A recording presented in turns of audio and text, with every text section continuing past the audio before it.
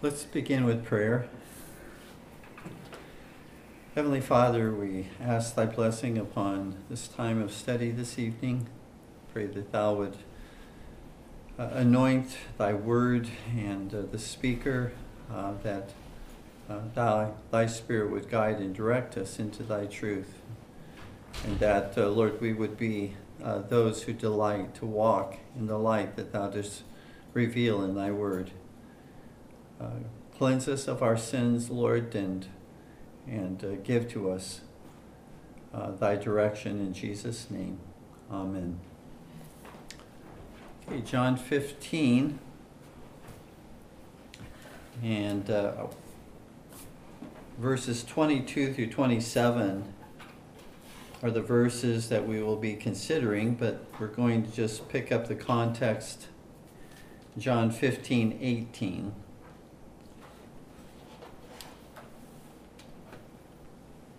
If the world hates you, ye know that it hated me before it hated you. If ye were of the world would love his own. But because ye are not of the world, but I have chosen you out of the world, therefore the world hateth you. Remember the word that I said unto you, the servant is not greater than his Lord. If they have persecuted me, they will also persecute you. If they have kept my saying, they will keep yours also. But all these things will they do unto you for my name's sake, because they know not him that sent me. If I had not come and spoken unto them, they had not had sin. But now they have no cloak for their sin. He that hateth me hateth my Father also. If I had not done among them the works which none other man did, they had not had sin. But now have they both seen and hated both me and my Father. But this cometh to pass, that the word might be fulfilled, that it is written in the law, they hated me without a cause. But when the Comforter is come, whom I will send unto you from the Father, even the Spirit of truth, which proceedeth from the Father, he shall testify of me. And ye also shall bear witness, because ye have been with me from the beginning. In the previous study, Jesus had warned his disciples that the world was going to hate him, and as a result of the world hating him, they would also hate those who followed him. And if the world persecuted him, they would also persecute his disciples, because Jesus says in those verses that we've just read, the servant is not greater than his Lord. And if that was true while Jesus was still upon the earth, it is even perhaps to a greater extent true since Jesus has left this world, because they can no longer personally persecute Jesus. They can no longer grab him, hold him, cause him to be beaten. And so naturally, who they will persecute are those who follow Jesus, those who are in union with Jesus and in communion with Jesus. You'll remember on the road to Damascus, when Jesus appeared to Paul, or Saul at that time, who became Paul, that Jesus said to him, "Why are you persecuting me?" And Jesus said that because of the union that exists between Christ's followers and Jesus. They weren't personally grabbing Jesus from heaven and persecuting him, but they were persecuting those who followed him. But because of the union that we have with Christ, Jesus says, "You're persecuting me." That's what Jesus has been illustrating in John 15 when he talks about the vine and the branches, that union and communion with the Lord Jesus Christ, that connection that we have with him and he with us. And so in the verses that we are to look at this evening, that same theme of hatred and persecution continues in the words of the Lord Jesus. And so we'll begin with verse 22. Jesus says, "If I had not come and spoken unto them, they had not had sin, but now they have no cloak for their sin." So when Jesus says, if he had not come and spoken to them, that they had had no sin, he does not mean that had he not come and by way of his incarnation, and had he not given to those living at that time his truth, primarily the Jews among whom he ministered, he's not saying that they would have been sinless. For there are three ways in which all people, except Jesus Christ, become sinners. And this was certainly true of those to whom Jesus spoke at that time. And so these are the three ways in which all become sinners. First of all become sinners by covenantal union with Adam as our federal head, by way of the covenant of works that God established with Adam and all his posterity by ordinary generation. In Adam's first sin, all people are imputed the sin of Adam and constituted sinners. That's what the Apostle Paul means in Romans chapter 5, verse 19. "For as by one man's disobedience many were made sinners, so by the obedience of one shall many be made righteous." So by that first sin of Adam, that was imputed to all mankind, and so all men, except Christ, are constituted sinners by way of a covenantal union with Adam as their federal head. But there's also a second way in which all people except Christ become sinners. And that is by biological union. Not only by covenantal union, but by biological union with Adam as our natural father, the father of the human race. And so that sin and corruption, which became Adam's when he fell, that corrupt nature, he was created upright. He fell, and when he fell, he was given, and there came upon him a corrupt nature. That corrupt nature is passed on from generation to generation, so that all, except Jesus Christ, who was conceived without sin, all human beings are conceived in sin, inherit a corrupt nature. That is called original sin. The psalmist says, and David says in Psalm 51:5, "Behold, I was shapen in iniquity, and in sin did my mother conceive me." That is the second way in which all men, except Christ, are sinners. And so that, again, would give to us two of the three ways which all people by which all people become sinners. The third way by which all people become sinners would be by our own personal transgressions of God's law in our thoughts, our words, and our deeds. So, first way that all men become sinners, by covenantal union with Adam as our federal head through the covenant of works.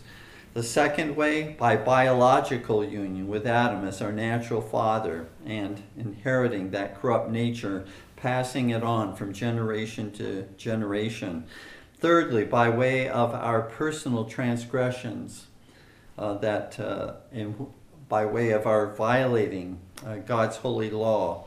And that violation of God's law can be by way of things that we ought not to do, and we do, sins of commission, or things we ought to do and we don't do, sins of omission. Also, our personal sins and transgressions of God's law can also be knowingly. We can knowingly, intentionally violate God's law, but we can also ignorantly and unintentionally violate God's law. And it's still a violation of God's law, even if we do so ignorantly. It may not be as aggravated of a sin, but it's still a sin. That's why in the Old Testament, in Leviticus chapter 4, specifically there are offerings made, sacrifices made for sins of ignorance. Sins of ignorance. And we understand from 1 John 3:4 that transgression of the law of God is what constitutes a sin, whether we do so ignorantly or willfully. It is a transgression of God's law that is a sin. So those are the three ways in which all people become sinners, except for Christ himself. So back to the words of the Lord Jesus in verse 22, when he says, "If I had not come and spoken unto them, they had not had sin."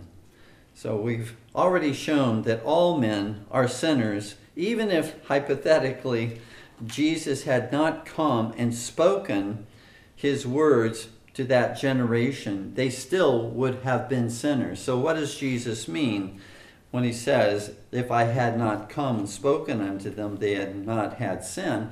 Well, what he's saying, I believe at that point, is that they would not have had as aggravated of a sin had he not come and spoken unto them. They've aggravated their sin by way of Jesus being brought into this world by way of his incarnation, true humanity, true deity as to his natures, and by way of his words that he spoke, the truth. They are not less accountable that heard Jesus and saw Jesus. They are more accountable because of the coming of the Lord Jesus. And I believe that's what Jesus is saying in verse 21 or in verse 22. "If I had not come and spoken unto them, they had not had sin." That is a aggravation of sin. But now they have no cloak for their sin. They cannot excuse themselves inasmuch as they have the greatest revelation from God.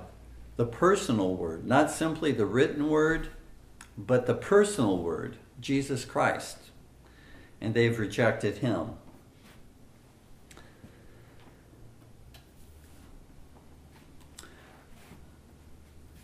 And it emphasizes a truth which we've spoken of many times, but it bears repeating at this point. The more light that we have, we're not less accountable. The more privileges that we enjoy, we're not placed beyond being accountable because we have more privileges and more light we're actually, according to what Jesus is saying here, we are more accountable. We aggravate the guilt of our sin by our rejection, by our ignoring the light that we have. So whatever excuses that we might offer for the sins that we've committed, we may excuse ourselves because we're young, because we're immature. We may excuse our sins because we say, well, I had to sin. These were my options, and I didn't have any other option than to sin. That may, again, be an excuse that's used. It's not a law for a legitimate excuse, but it's an excuse that may be offered. Or someone may say, I sinned because out of love for that person. I sinned in order to show that person I love them, and so I committed a sin, a transgression of God's holy law. Or one might say, well, I excuse or sin because of jealousy or getting even, retaliating. So there's all kinds of rationalizations. But the Lord is saying here in verse 22, we have no cloak for our sin. We have no excuse for our sin, especially when we have more light given unto us. You see, the Jews to whom Jesus is speaking seemed to have it just backwards to what Jesus is saying. The Jews thought that having more privileges would allow them more freedom to sin against God. That they were placed so far up here in comparison to everybody else that God would wink at their sins. But Jesus is saying, no, quite the contrary. The more light that you have, the more accountable and responsible you are to walk in the light and not to walk in darkness. In Romans chapter 2, that's what the Apostle Paul, this very attitude of the Jews, that because they had all these privileges, that they were able to sin and for God to wink at their sin. Paul deals with that objection. Romans 2, beginning with verse 17. Behold, thou art called a Jew, and restest in the law, and makest thy boast of God, and knowest his will, and approvest the things that are more excellent, being instructed out of the law. Here are their privileges that Paul is saying. You have the law. You take delight that you have God's law and these excellent things. Verse 19, and art confident that thou thyself art a guide of the blind, a light of them which are in darkness. You exalt yourself that you are a guide to those who are in darkness. Verse 20, and an instructor of the foolish, a teacher of babes, which has the form of knowledge and of the truth in the law. Thou therefore, which teachest another, teachest thou not thyself? Thou that preachest a man should not steal, dost thou steal? Thou that sayest a man should not commit adultery, dost thou commit adultery? Thou that abhorrest idols, dost thou commit sacrilege? Thou that makest thy boast of the law, through breaking the law dishonorest thou God? For the name of God is blasphemed among the Gentiles through you. And continues. And so this truth in verse 22 basically emphasizes that we are to walk in the light as Jesus is in the light. And God is always going to be merciful to us in Jesus Christ. But let us not excuse our sin. Let us not put a cloak over us to hide us, to hide our sin. because of the greater light and privileges that we enjoy, like the Jews. Let us rather walk in the light as he is in the light. Verse 23, Jesus continues, he that hateth me hateth my Father also. And so here is a very, very telling, important connection that Jesus makes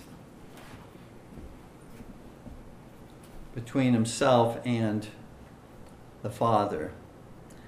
Jesus gives a reason as to why those who will not receive his words are so much more accountable than if they had never heard and read them. And that reason is because the words of Christ are not merely his words. They are the words of the Father who sent Jesus into the world. So to reject the Son is to reject the Father. To hate the Son is to hate the Father.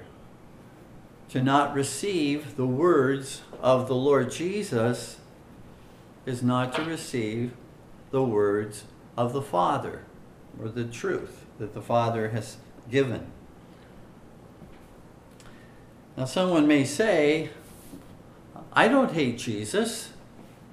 I just don't receive him as Lord and Savior. I just don't receive him as the Messiah. I don't believe all the things that he taught. But understand here that Jesus does not leave any middle ground. To not receive him is not to receive the Father. To refuse or to ignore the words of Jesus is to hate him. No middle ground. And Jesus then says to hate me is to hate the Father. So what does that say about all manner of false religions, starting with those that claim to be monotheists? Judaism.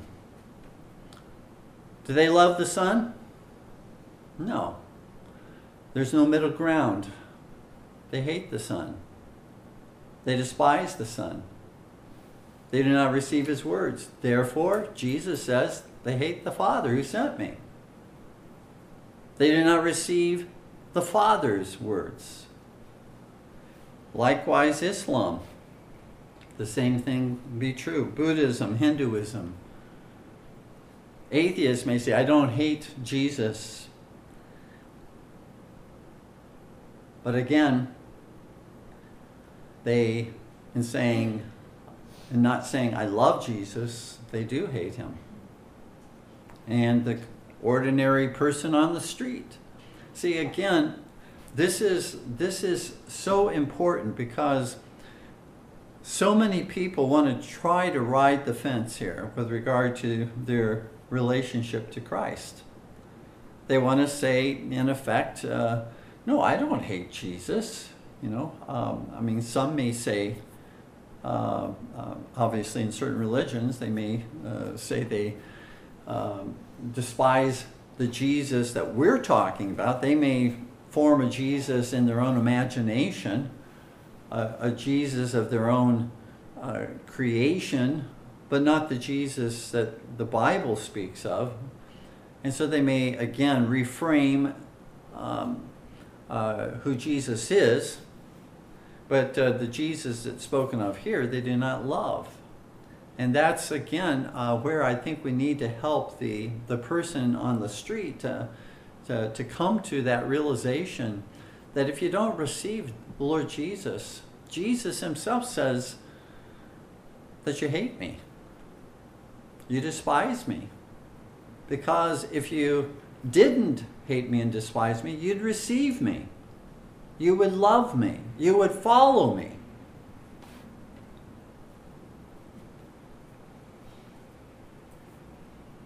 None can hide behind their alleged love for God, the Father, if they do not love the Son, if they do not trust the Son, if they do not obey the Son of God. So we're reminded here of that close union between the persons of the Holy Trinity. Verse 24, Jesus says, "If I had not done among them the works which none other man did, they had not had sin." So he's saying something very similar to what he says in verse 22, but now he's not simply talking about his words, he's now talking about his miraculous works. If he had not performed these miraculous works among them, they had not had sin. In other words, his works, his miraculous works, and the light that those likewise shed brought them to a higher degree of accountability. They saw the miraculous works of the Lord Jesus, but they discounted them. Or they simply followed the works, but not the teaching. They separated the works from the teaching, from the person of Jesus Christ.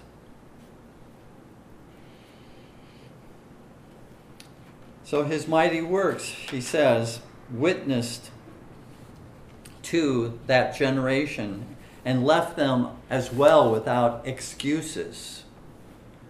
Those mighty works aggravated their sin of unbelief. Again, we need to emphasize that if those mighty works are not believed and received as confirming that Jesus is the Son of God, then they despise the Lord Jesus, regardless what their words, what they may say with their words. They despise him. They hate him. There is no neutrality. Jesus says, you're either for me or against me. There's no middle ground here. That's where so many people want to go, is to a middle ground that God does not give unto them. And moreover, they also hated, therefore, the Father. They hate the Son, they hate the Father. That generation of Jews that witnessed the mighty works of the Lord Jesus and rejected them brought upon themselves the great wrath of God for having rejected, and not only rejected, but having crucified he who was the way, the truth, and the life. Notice what Jesus says by way of the judgment that is to come upon that generation in Matthew 23, verses 34 and 35. Jesus says, "Wherefore, behold, I send unto you prophets." He's speaking again to this whole chapters are the woes that are pronounced against the religious leaders. And he continues those woes, that judgment that is to come in verse 34. "Wherefore, behold, I send unto you prophets and wise men and scribes, and some of them ye shall kill and crucify, and some of them shall ye scourge in your synagogues, and persecute them from city to city, that upon you may come all the righteous blood shed upon the earth, from the blood of righteous Abel unto the blood of Zacharias the son of Barachias, whom ye slew between the temple and the altar." So the Lord Jesus is saying, you are filling up your sins because you are following in the footsteps of your fathers who persecuted the prophets, who put the prophets to death. You're following in their footsteps. And I've sent to you prophets, namely during the ministry of Christ, the 12, the apostles of Christ, the 70, who were also anointed to go out and proclaim the truth on behalf of the Lord Jesus. They were also ministers. They were not apostles, but they were ministers for the Lord Jesus Christ, the 70. Jesus said, I've sent them out.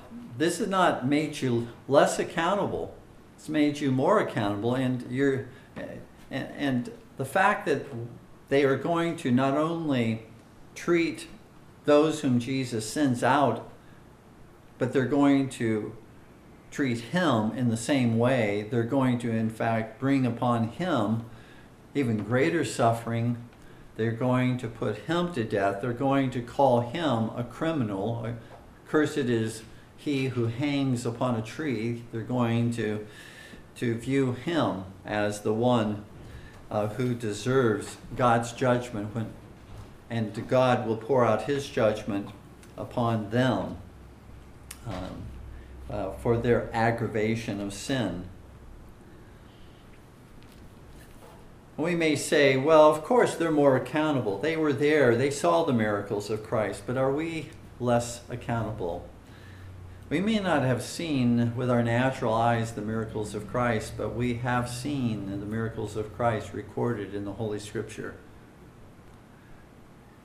And if we reject them, it is then to reject Jesus Christ. To reject his miracles that he performed is to reject Jesus Christ. To discount them is to discount Jesus Christ as Lord and as Savior. It is to hate him. To hate him is to hate the Father. There's that unbreakable connection. Verse 25, John 15:25. But this cometh to pass, that the word might be fulfilled that is written in their law, they hated me without a cause. So the hatred of the Jews for the Lord Jesus was prophesied to occur in the law of God, in the Old Testament scriptures. We can turn to Psalm 69:4. Psalm 69:4.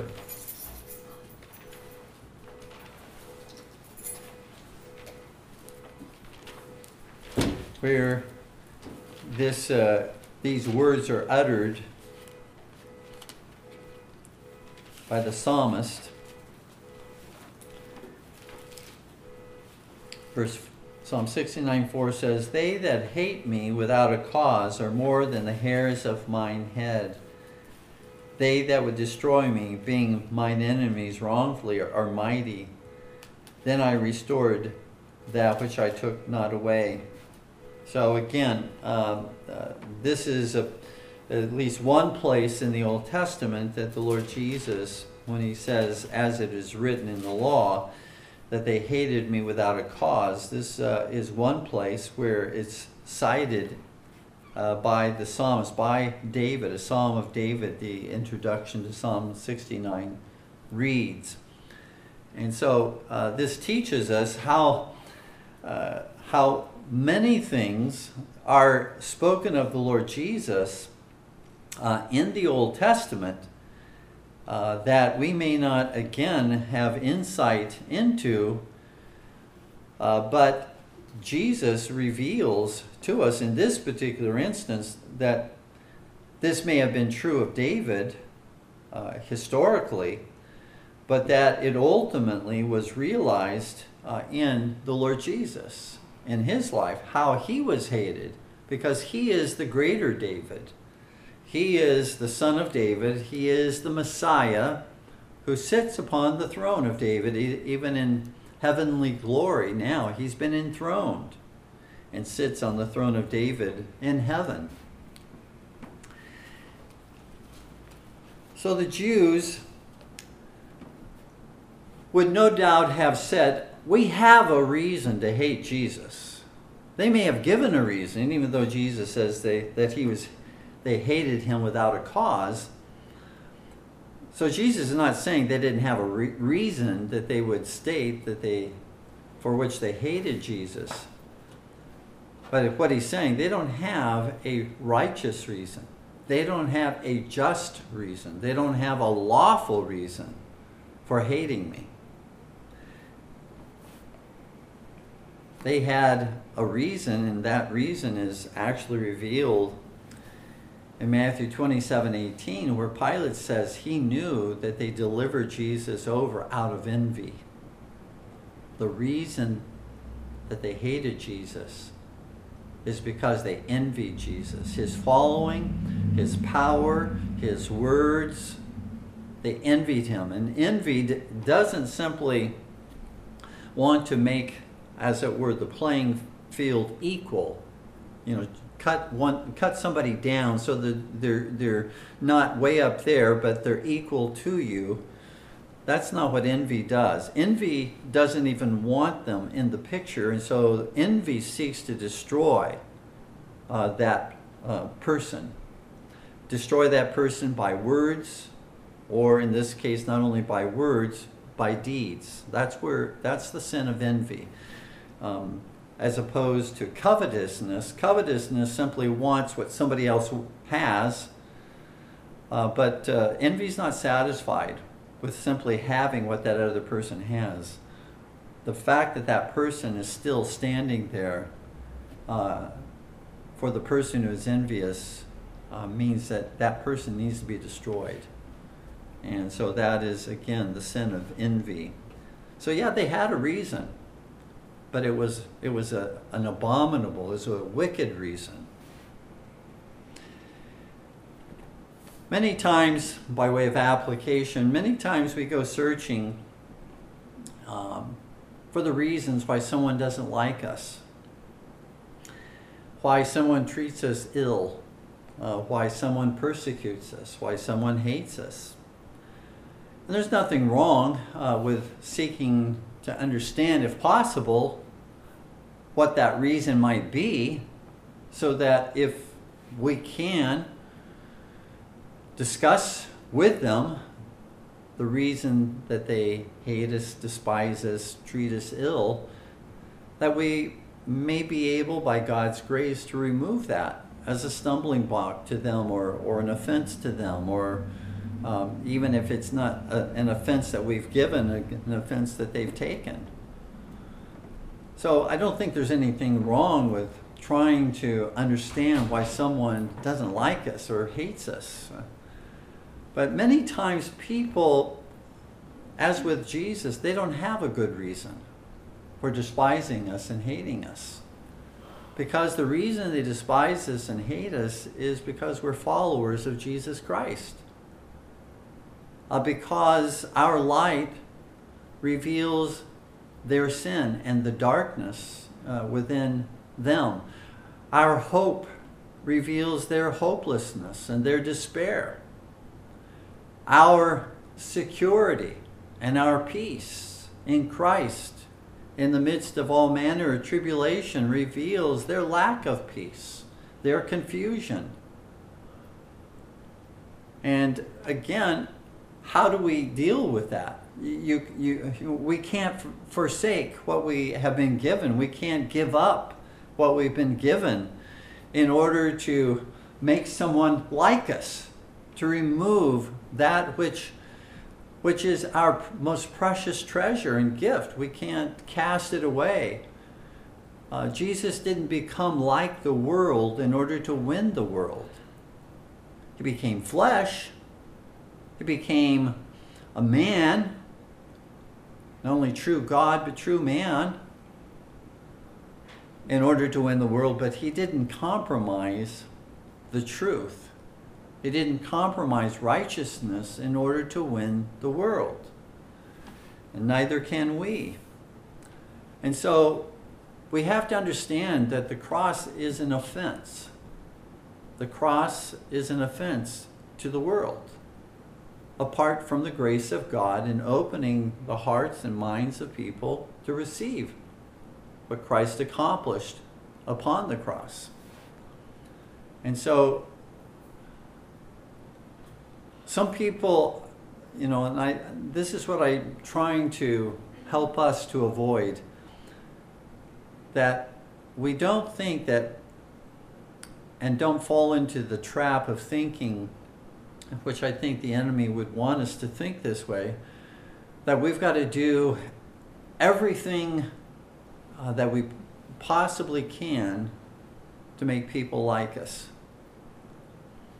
again, it's not that we should not seek to remove any obstacles or offenses or things of that nature that we can.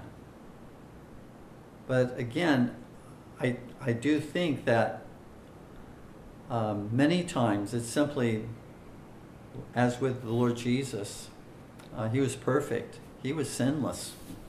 And people hated him. And so again, and that's what they hated about him. They charged him with sin, but they knew that the very charges they were bringing against him were false charges, were false accusations. So let us understand that people will hate us. That's what Jesus is saying here. Even as they hated Jesus, because we're followers of Christ. This is the cost of bearing the cross of Jesus Christ that he has given unto us. We will not be liked by everyone, and we cannot make everyone like us. But we can, again, let our light shine. We can pray for those. We can bless those who curse us. We can pray for those who persecute us. And again, seek to, through our actions, through our words, let Christ's light shine in us, and leave it with the Holy Spirit when we have sought to remove those obstacles. Verse 26. But when the Comforter is come, Jesus says, whom I will send unto you from the Father, even the Spirit of truth, which proceedeth from the Father, he shall testify of me. So the Lord Jesus says, though his disciples are hated and persecuted by the world, he encourages them. Jesus encourages them, he encourages us, that he is going to send unto us the Holy Spirit to comfort and to give us courage to be faithful witnesses for him. That's one of the works of the Holy Spirit, is to give to us that grace to be faithful witnesses for the Lord Jesus. And so here the Lord Jesus once again promises the comfort of the Holy Spirit to his disciples. He's done this on more than one occasion earlier in the Gospel of John as well. But this is not giving to us a paradigm that the Holy Spirit is given in two stages of as if the Holy Spirit is first given when we are converted, when we're regenerated, when we're converted. That's the first giving of the Holy Spirit, and then there's a second blessing of the Holy Spirit. That's what, again, various churches that might be called Pentecostal or charismatic type of churches would believe in a two-stage giving of the Holy Spirit. And again, they might probably would use the fact that disciples received the Holy Spirit, were converted, were regenerated by the Holy Spirit during the ministry of Christ. But here Christ is promising the Holy Spirit to them, to be given to them after he is been raised, ascended into heaven, enthroned at the right hand of God the Father. But as I said, that's not a paradigm for all Christians subsequent to that time, that we follow a two-stage giving of the Holy Spirit. We receive the Holy Spirit in his fullness when we are regenerated, when we are born again, when we are converted, when we trust in Jesus Christ, we receive all of the Holy Spirit. We're not going to get any more of the Holy Spirit. Now, we can certainly manifest more of the Spirit's life to varying degrees based upon whether we're walking in fellowship and communion with Jesus, or we can, again, resist the Holy Spirit, even as Christians. We can grieve the Holy Spirit by our sin. So there are ways in which we can see the blessing of the Holy Spirit not manifested to the same degree as when we are walking in fellowship and communion with Christ and loving obedience to Christ and His Word. But that's not receiving more of the Holy Spirit or having less of the Holy Spirit. That's, again, that has to do with our own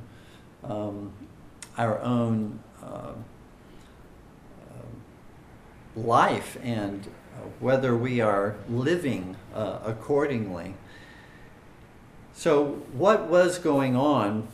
Why did we have the apostles then receiving the Holy Spirit when they were born again, and then this giving of the Holy Spirit, which came in Acts chapter 2 on the day of Pentecost? Well, the giving of the Holy Spirit on the day of Pentecost could not come by way of a blessing upon the apostles, because Jesus said He had not yet been glorified. When He was glorified, when He ascended into heaven and was seated at the right hand of God, enthroned as the prince, as the king, then He poured forth the Holy Spirit by way of His royal blessings upon His subjects and upon particularly those that were gathered there in the upper room on the day of Pentecost. This was, again, a blessing which gave unto them, the apostles at that particular time, not more of the Holy Spirit, but a blessedness that they received, manifest blessings of greater joy, peace, even greater demonstrations of there being witnesses going into all the world, preaching the gospel. Again, that power that was needed to overcome their fears and things. There was, again, a blessing which the Lord gave to His apostles. And subsequently, after that day of Pentecost, we see 3,000 that were saved on that same day. That doesn't say that they had a second experience. From that point on, they all received the Holy Spirit in His fullness when they were born again. Someone might say, well, what happened in Samaria in Acts 8 and Cornelius in Acts 10? Was that not, again, a two-stage type of a giving of the Holy Spirit? And again, those who are Pentecostal and charismatic will appeal to those verses as well. And I would just say very briefly that in both cases, the reason that it happened the way that it did is because there needed to be apostles present in each of those instances to be able to witness, to be able to verify that the same blessing that they had, the Jews, the apostles had received on the day of Pentecost, the same blessing of the Holy Spirit, they too in Samaria and in the Gentiles likewise had received, so that there would not be this distinction within Christ's church between Jews, Gentiles, and Samaritans, but that they would understand there's one church of Jesus Christ. The apostles, therefore, were sent in those instances to verify and confirm this. And again, subsequent to that, we don't find this a two-stage type of giving of the Holy Spirit amongst the Samaritans or amongst the Gentiles. Because, again, there were special reasons why in those historical instances it happened the way it did. Not as a pattern, not as a paradigm that is to follow from that time forward. Here in verse 26, I want to just focus on very briefly, speaking of the Spirit of truth, that the Holy Spirit does bring the truth, does open minds to the truth, does dispel error. But notice which proceedeth, the Spirit of truth which proceedeth from the Father, he shall testify of me. Some question as to what this means, which proceedeth from the Father. So is this proceeding from the Father a reference to the Holy Spirit being given on the day of Pentecost, or is this proceeding from the Father a reference to the eternal procession of the Spirit from the divine essence of the Father in eternity? In Westminster Confession of Faith, chapter 2, section 3, speaking of the of God and the Holy Trinity, we read these words: "In the unity of the Godhead, there be three persons of one substance, power, and eternity: God the Father, God the Son, and God the Holy Ghost. The Father is of none, neither begotten nor proceeding. The Son is eternally begotten of the Father. The Holy Ghost eternally proceeding from the Father and the Son." This is, again, the unity of nature, the diversity of persons, and the biblical explanation, a mystery beyond certainly our comprehension, because this is in eternity. This is not in time. That Jesus Christ, or that the Son of God, is eternally begotten, that the Holy Spirit eternally proceeds from the Father and the Son. The church in 1054, the Eastern Church and the Western Church, the Greek Church and the Latin Church, split over this particular doctrine of the procession of the Holy Spirit, the eternal procession of the Holy Spirit.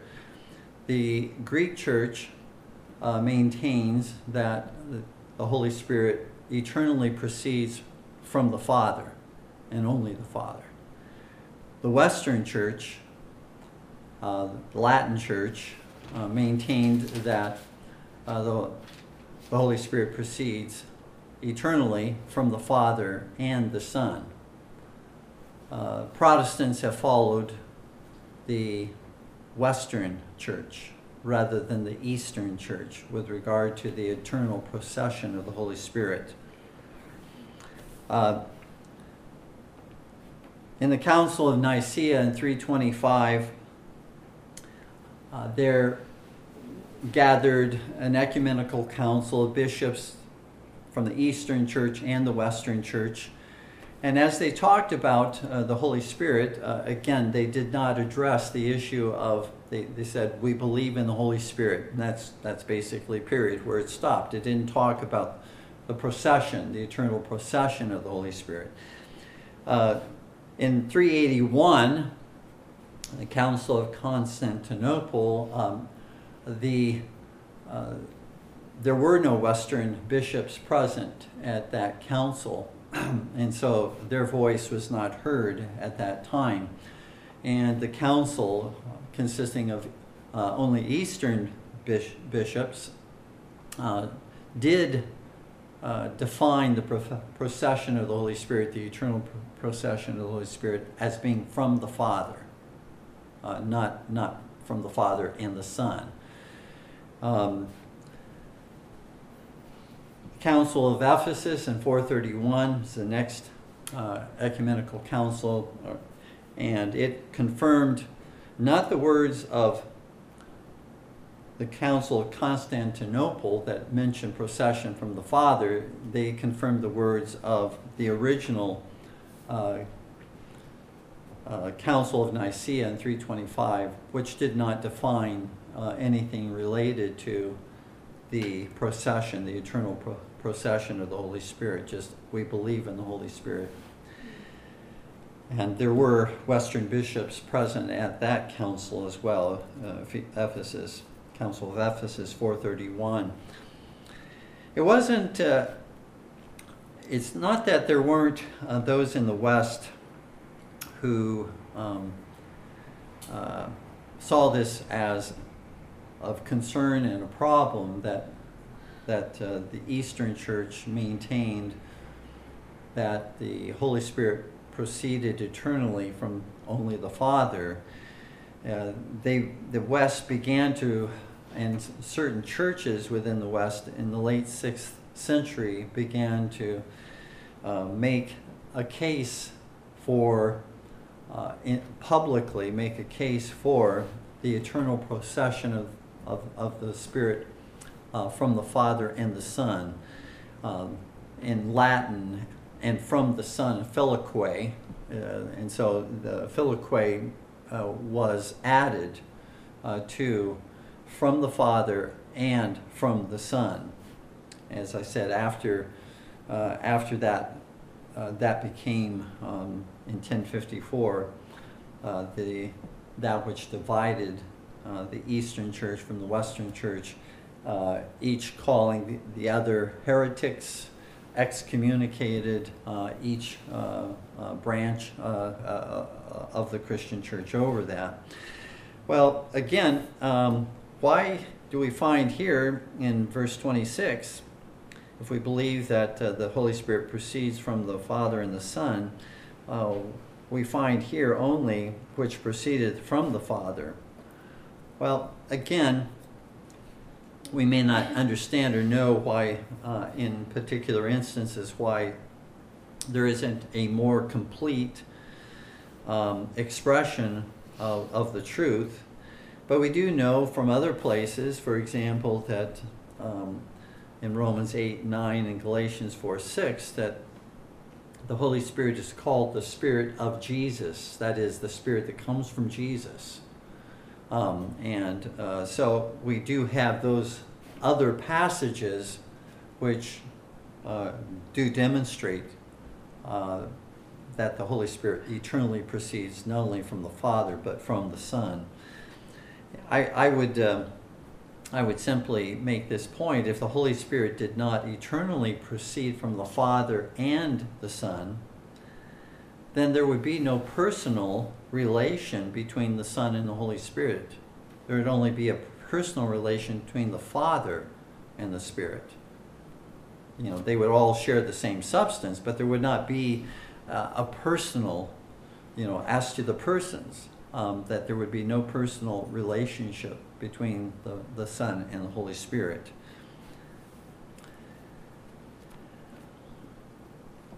And the Son, and Jesus says in verse 7 of chapter 16 that he sends. He says, for if I go not away, the Comforter will not come unto you, but if I depart, I will send him unto you. Meaning, again, he will send him on the day of Pentecost. He will send the Holy Spirit to instruct them and teach them. And I would just ask, how is it that the Son sends the Spirit and yet does not proceed from the Spirit?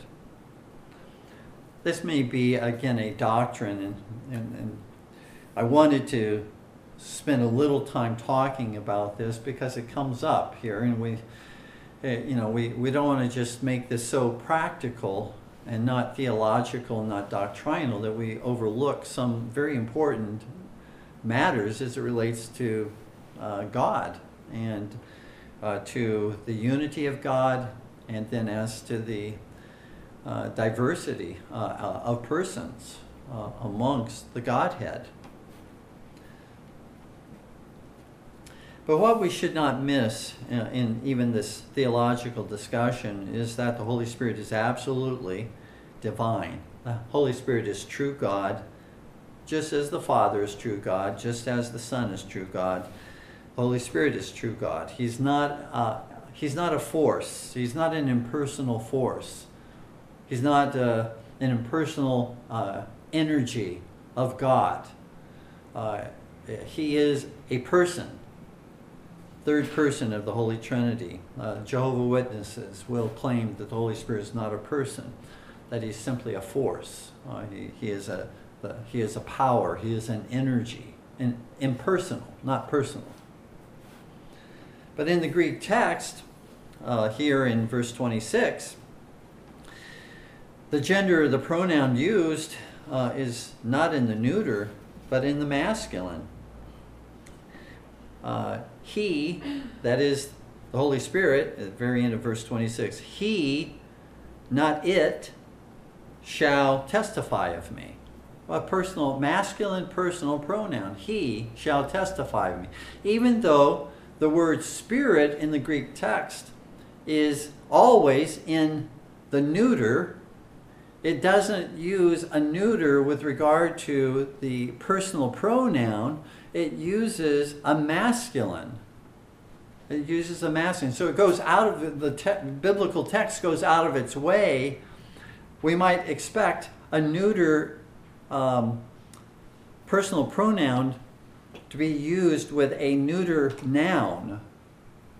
Okay, but the Holy Spirit goes out of his way to show that he is a person by having a neuter noun, spirit, pneuma, and then following that up with a masculine personal pronoun, he.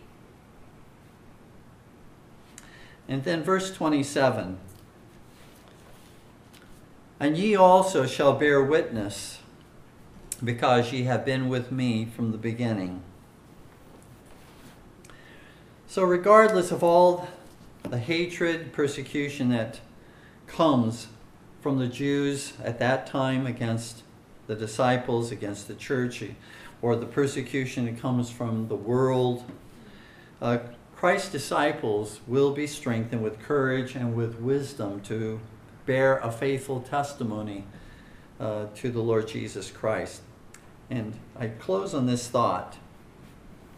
How is it that we will be able to bear a faithful testimony in the world, whether in our family, at work, school, in the church, in the nation? How is it that we will be able to bear a faithful testimony? Jesus says, because ye have been with me from the beginning, and ye also shall bear witness. Why? Because ye have been with me from the beginning. Do you see the connection? It's only as we are with Jesus. They were with Jesus from the beginning, and he says they would bear a faithful testimony. We will bear a faithful testimony as we are with Jesus, as we are in communion with the Lord Jesus. Not only professing I'm united to Christ, but I am in communion with Christ. I am spending time with Christ. I am learning from Christ. I am enjoying him. I am rejoicing in him. And so again, only as we are with Jesus can we and will we bear a faithful testimony. Only as we are with Jesus and with his truth, in his word, in receiving his miracles that we find given to us in his word. Only as we are communing with Christ and with his words and with his miracles will we bear a faithful testimonies. And so let us, again, take that from us even as we close this evening, that our communion with Christ is that which the Lord uses in our lives to bring forth a faithful testimony for Christ. Let's stand and ask the Lord's blessing upon what we have read and the words that have been spoken. We thank Thee, our Father, that Thou hast sent the Son and hast given even to Him the words and the miraculous works to perform. And they testify of Thee. Those works of the Son testify that Thou hast sent Him. And those who do not receive the words and the works of the Son do not receive the words and the works of the Father. Those who hate the Son, despise and hate the Father. We thank Thee, our Lord, that Thou hast given to us light and understanding to receive the blessedness, the truth of Jesus Christ. For in so doing we know we have Thy blessing, Holy Father. We know that Thy countenance does shine upon us, and Thou dost delight in us because we delight in Thy Son, whom Thou hast sent. We receive Him as our Lord and Savior. We pray, our Lord, may we spend time with Thee, that we would bear a faithful testimony for the Lord Jesus, that we would not think we can wing this on our own, that we can simply turn on an automatic pilot in our Christianity, our faith, but that, Lord, we must daily charge and recharge the batteries of our spiritual life through reading Thy Word, through spending time in prayer, communion with Thee. Bless, Lord, Thy truth. In Jesus' name, amen.